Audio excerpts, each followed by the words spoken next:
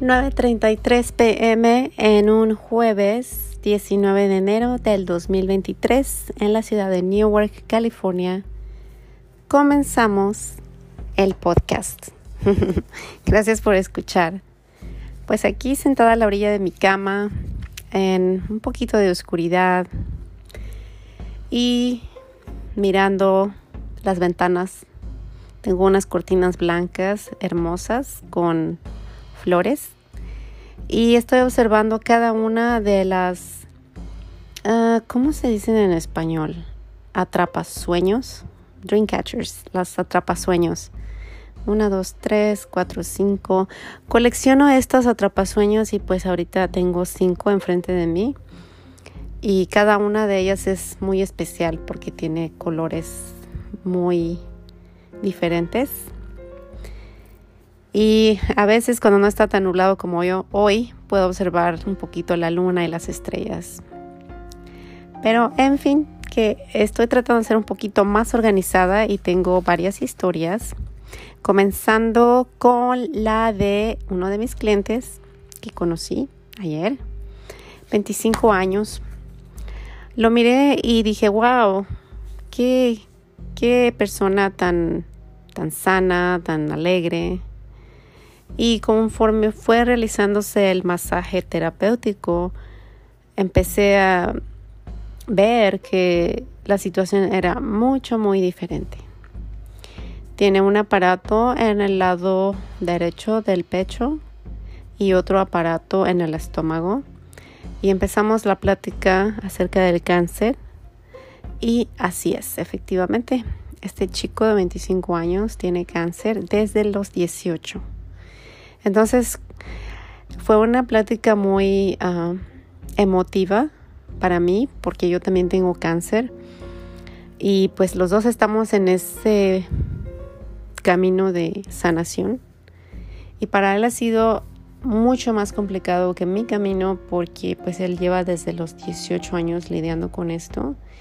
Y en una de las últimas radiaciones que tuvo, afectó su páncreas. Entonces ahora tienen que estarle inyectando insulina.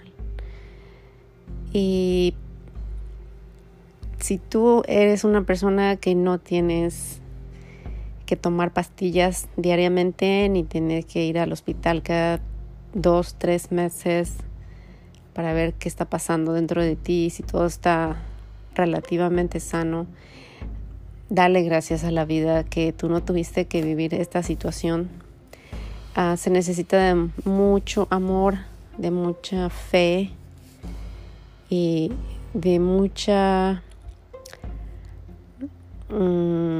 comunidad de las personas que te rodean, estarte constantemente recordando que todo pasa por una razón y que tú eres fuerte y que lo vas a lograr y que el dolor es temporal. Y así ocupas como mucha terapia emocional, mucho apoyo de todas las personas que te rodeas para poder sobrellevar esta situación. Estaba escuchando a un doctor que estaba comentando que las personas más importantes de nuestra vida son usualmente entre 5 y 9 personas que influyen mucho en lo que nosotros pensamos, creemos, sentimos, aprendemos.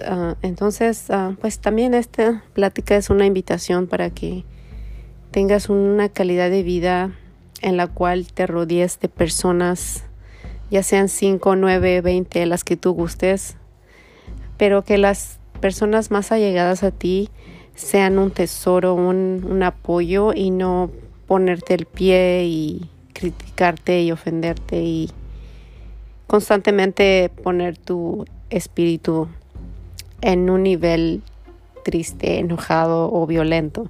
Entonces, tener mucha certeza de que lo que nosotros hacemos cada día y las personas con las que nos rodeamos cada día influye al 100% en lo que somos nosotros. Hay que ser muy cautelosos a quien invitamos a nuestro círculo íntimo. Obviamente que si tienes hijos, pues es inevitable, ¿verdad? Si tienes un niño de 3 años, obviamente que no lo vas a sacar de tu vida, pero fuera de tu casa, con quién te rodeas y por qué, y en qué atribuyes tú a la potencialidad de la otra persona, así como algo de que sé la luz en la oscuridad de la vida de otra persona. Y así fue como platicamos este chico y yo. El segundo tema que quiero compartirles, que hoy fue mi primer día como voluntaria. Finalmente encontré un lugar que me abrieron las puertas para ser voluntaria y con el tiempo ser empleada, pero por mientras voluntaria y aprender y convivir. Fue mi primer día en una escuela preescolar y fue algo muy emocionante volver a convivir con niños pequeñitos. Me tocó un salón que tiene una puerta amarilla y los niños son de 2 años y era un grupo de 10 niños y conocí varias maestras hoy. Y fue un día hermoso, estaba un poquito frío, pero el sol brillaba y no llovió y no estaba nublado, entonces fue un día hermoso y eso fue para mí ya desde el principio especial, que el día estaba muy hermoso y comencé a convivir con estos preciosos niños, o niños preciosos, se dice en español, ¿verdad? Cada uno de ellos tiene una personalidad tan distinta y yo soy de las personas que creo que cada ser que llega a la vida de uno es porque viene a contribuirte y tú a contribuir a esa persona, no importa que tenga 2 años, 3 meses, 4 meses, 0 meses, que sea como un bebé que está en la panza. Cada contacto que uno tiene, y esta es mi perspectiva, obviamente, cada contacto que uno tiene con otro ser es como para sumarnos, como para hacernos ver algo que nosotros debemos mejorar y un aprendizaje tan sencillo como una sonrisa, como una tocada de manos, como un abrazo. Hubo 3 pequeñitos con los que me conecté así como con la mirada y una de ellas me dejó tocarle la manita y estaba frío la última vez que salimos a jugar, entonces le puse su manita en medio de mis 2 manos y le estaba diciendo que iba a calentar su manita porque la tenía congelada y todos esos detalles tan bellos que nosotros como adultos muchas veces olvidamos, ¿no? de tocar a la persona que necesita un toque de apoyo, de decir aquí estoy para ti, ya sea tu mamá, tu papá, el vecino X, ¿no? Nosotros como adultos siento que ahora después del COVID ha sido peor todavía, de que nadie quiere tocarse ni acercarse ni nada. Es como estamos muy a la defensiva y con el temor de enfermarnos. Entonces esa fue otra parte de que me la pasé varias horas cambiando pañales, limpiando moquitos y fue algo así como wow, esto sí es como un reto para una persona de sentirse fuerte y no estar diciendo, oh, mira, este chico, este niño me tosió en la cara, me estornudó, me puso unos moquitos en mi mano. Entonces, todo eso fue una experiencia hermosa porque en la mente tiene uno que estar programada que eso va a pasar todo el tiempo y creo que sí sí, hace muchos años que no cambiaba pañales de otra persona, de un niño que no tenga ninguna relación conmigo. Usualmente era voluntaria en una iglesia y sí me tocó cambiar pañales de bebés, pero ya tenía muchos años que no lo hacía, entonces pues sí fue algo hermoso volver a empezar con eso. Y pues gracias a la vida, al universo, a la madre tierra, a Dios, a dioses, a todos los que hicieron posible este día lleno de alegría para mí, con todos esos hermosos seres que físicamente son seres pequeñitos, ¿no? De 2 años, pero espiritualmente vienen a darme una lección de vida muy importante y pues qué emoción que que pude finalmente tener un lugar que creyó en mi voluntariedad para donar mi tiempo, ¿verdad? Y estar todos felices. Gracias a esa escuelita que pudo hacer ese deseo mío de mi corazón que se está cumpliendo ahora. Energía para todos esos pequeñitos y sus padres y todas sus familias y las familias de las maestras y toda la gente envuelta en estos proyectos. Gracias. Mi tercer tema fue también otro de mis clientes, 22 años. Y bueno, hagas de cuenta que estaba viendo pues una persona súper educada. El chico era bastante alto, 6.3, y me dice que su papá es todavía más alto y más fuerte que él, mide 6.7 y dice que es puro músculo. Y este chico de 22 años pues está estudiando en UC Berkeley, está a un año de graduarse de ingeniero. Y pues también platicamos de cómo él se siente con este compromiso académico de llegar hasta donde está su padre y más allá.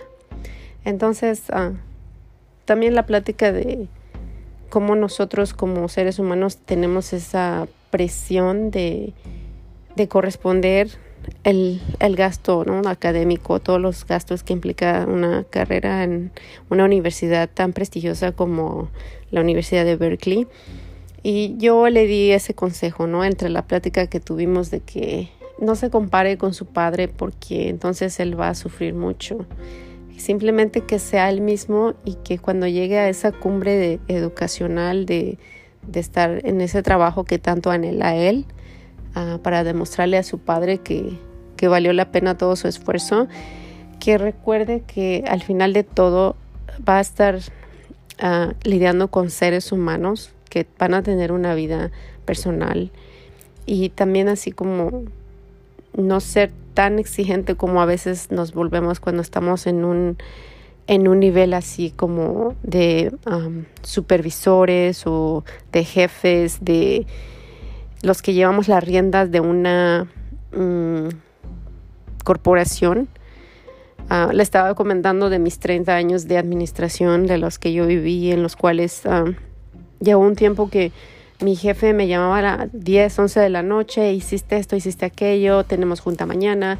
O sea, una presión intensa de estar 8, 12, a veces hasta 14 horas en la oficina, y aparte llegar a la casa y todavía tener que contestar los textos, las llamadas del jefe. Y wow, es muy, muy fuerte toda esa vida de presión. Y como yo le digo a él, los jefes tienen $1 millón y quieres que le hagas $2 millones. O sea, como que nunca nada es suficiente cuando estás en un nivel así. Y pues sí, ese fue mi consejo, ¿no? Vive tu carrera, disfrútala y no te compares con tu papá. Simplemente sé lo mejor que puedes ser con las herramientas que te ha dado la vida. Y parece que quedó contento con la plática, estaba muy agradecido, principalmente porque es un jugador profesional de básquetbol y pues 6.3 y puro músculo, y sí tenía bastante agradecimiento de la terapia y de los consejos. Fue una plática también muy emocionante. Y bueno, pues mi última plática para ustedes es let's see. Sí, mi clienta, 7 meses y medio de embarazo con una chiquita de 4 años. Y de repente se le ocurre, si estás fuera del país, obviamente no sabes esto, pero si estás dentro del área, tuvimos como 2 semanas de lluvias intensas, hubo inundaciones, hubo derrames de lodo, hubo un poquito de desastre natural.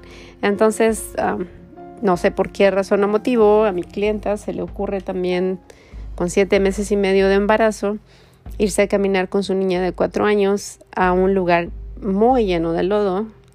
Se cae la niña de 4 años dentro de un río. Y pues obviamente la mamá embarazada tiene que meterse al río. Imagínense el agua tan helada. estamos en pleno invierno. Se mete al río, saca a la niña de 4 años y entonces se cae ella dentro del río y me estaba comentando que le quedó el agua hasta el cuello, ya casi le llegaba a la barbilla, ¿no? Y ella, por más que trataba de salir, no podía salir porque el lodo no la dejaba, se le desparramaba el pie o se resbalaba el pie dentro del río y dice que fueron unos momentos muy, muy fuertes para ella, que en un momento se cansó y se puso a pensar como cosas muy fuertes de que ya no puedo más, ¿qué voy a hacer? Me va a llevar el río y se va a quedar aquí mi niña sola, y ¿qué va a pasar con mi bebé que traigo en la panza? Entonces, son esas experiencias que yo les platico a ustedes de lo que voy viviendo en cada terapia, que de repente me gusta compartirlo con ustedes, porque de las experiencias y los errores que hacemos otras personas, ustedes que están escuchando pueden aprender mucho y como ser un poquito más de pensamiento lógico, que a veces uno va caminando así como sin pensar que te puedes caer, que te puedes romper un pie, que no, nunca. Yo creo que cuando uno sale al bosque o al parque o a cualquier parte del mundo, nunca estás pensando así como negativamente, no, me va a pasar esto, me va a pasar aquello. Pero sí ser cautelosos y un poquito más de sentido común en nuestros movimientos, en nuestras decisiones. Como dicen aquí, ¿no? What if? ¿Qué tal si pasa esto? ¿Qué tal si pasa aquello?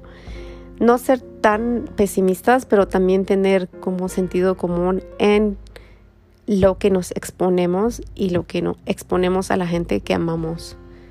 En este caso, estas historias las comparto esperando que les ayuden y las hagan reflexionar un poco en lo privilegiada que es su vida, la circunstancia que estén pasando en sus vidas, y como sí, reflexionar y aprender de otras personas, porque al final de todo de esto se trata la vida, de compartir anécdotas y aprender de esas anécdotas y compartirlas para que otras personas también se beneficien de las malas decisiones que a veces hacemos como seres humanos. Y bueno, ya para cerrar mi episodio de hoy, cuando venía de regreso de la preescuelita preescolar, se dice, estaba como a unas 2 cuadras de mi casa y no podía llegar a mi casa porque estaba un auto blanco con 2 personas bastante altas con sus chalecos antibalas y 2 metralletas. Y te quedas así como, ¿qué? Que no puedo pasar. Me hicieron darme la vuelta y tener que desviarme de mi casa para entrar por otro lado. Aparentemente era la DEA y estaban cateando una casa. Entonces, pues tenían cerrada esa parte de la calle y no se podía pasar. Pero cuando vienes así pensando en lo que estás esperando, ¿no? Cuando llegues a casa, como cocinar, lavar, X. Y de repente no puedes llegar a casa y ves 2 personas en medio de la calle con metralletas. Es así como muy intenso. Entonces quería comentarles eso de tengamos mucho cuidado cuando vayamos manejando, poner atención a la carretera y pues yo sé que muchas veces vamos cantando, vamos escuchando el radio, un programa o no sé, platicando con la persona con la que vas, pero tener en cuenta todas las cosas que pasan en la carretera y tener mucho cuidado. Les mando un abrazo. Esto es Griselda Hernández, la vida de una terapeuta.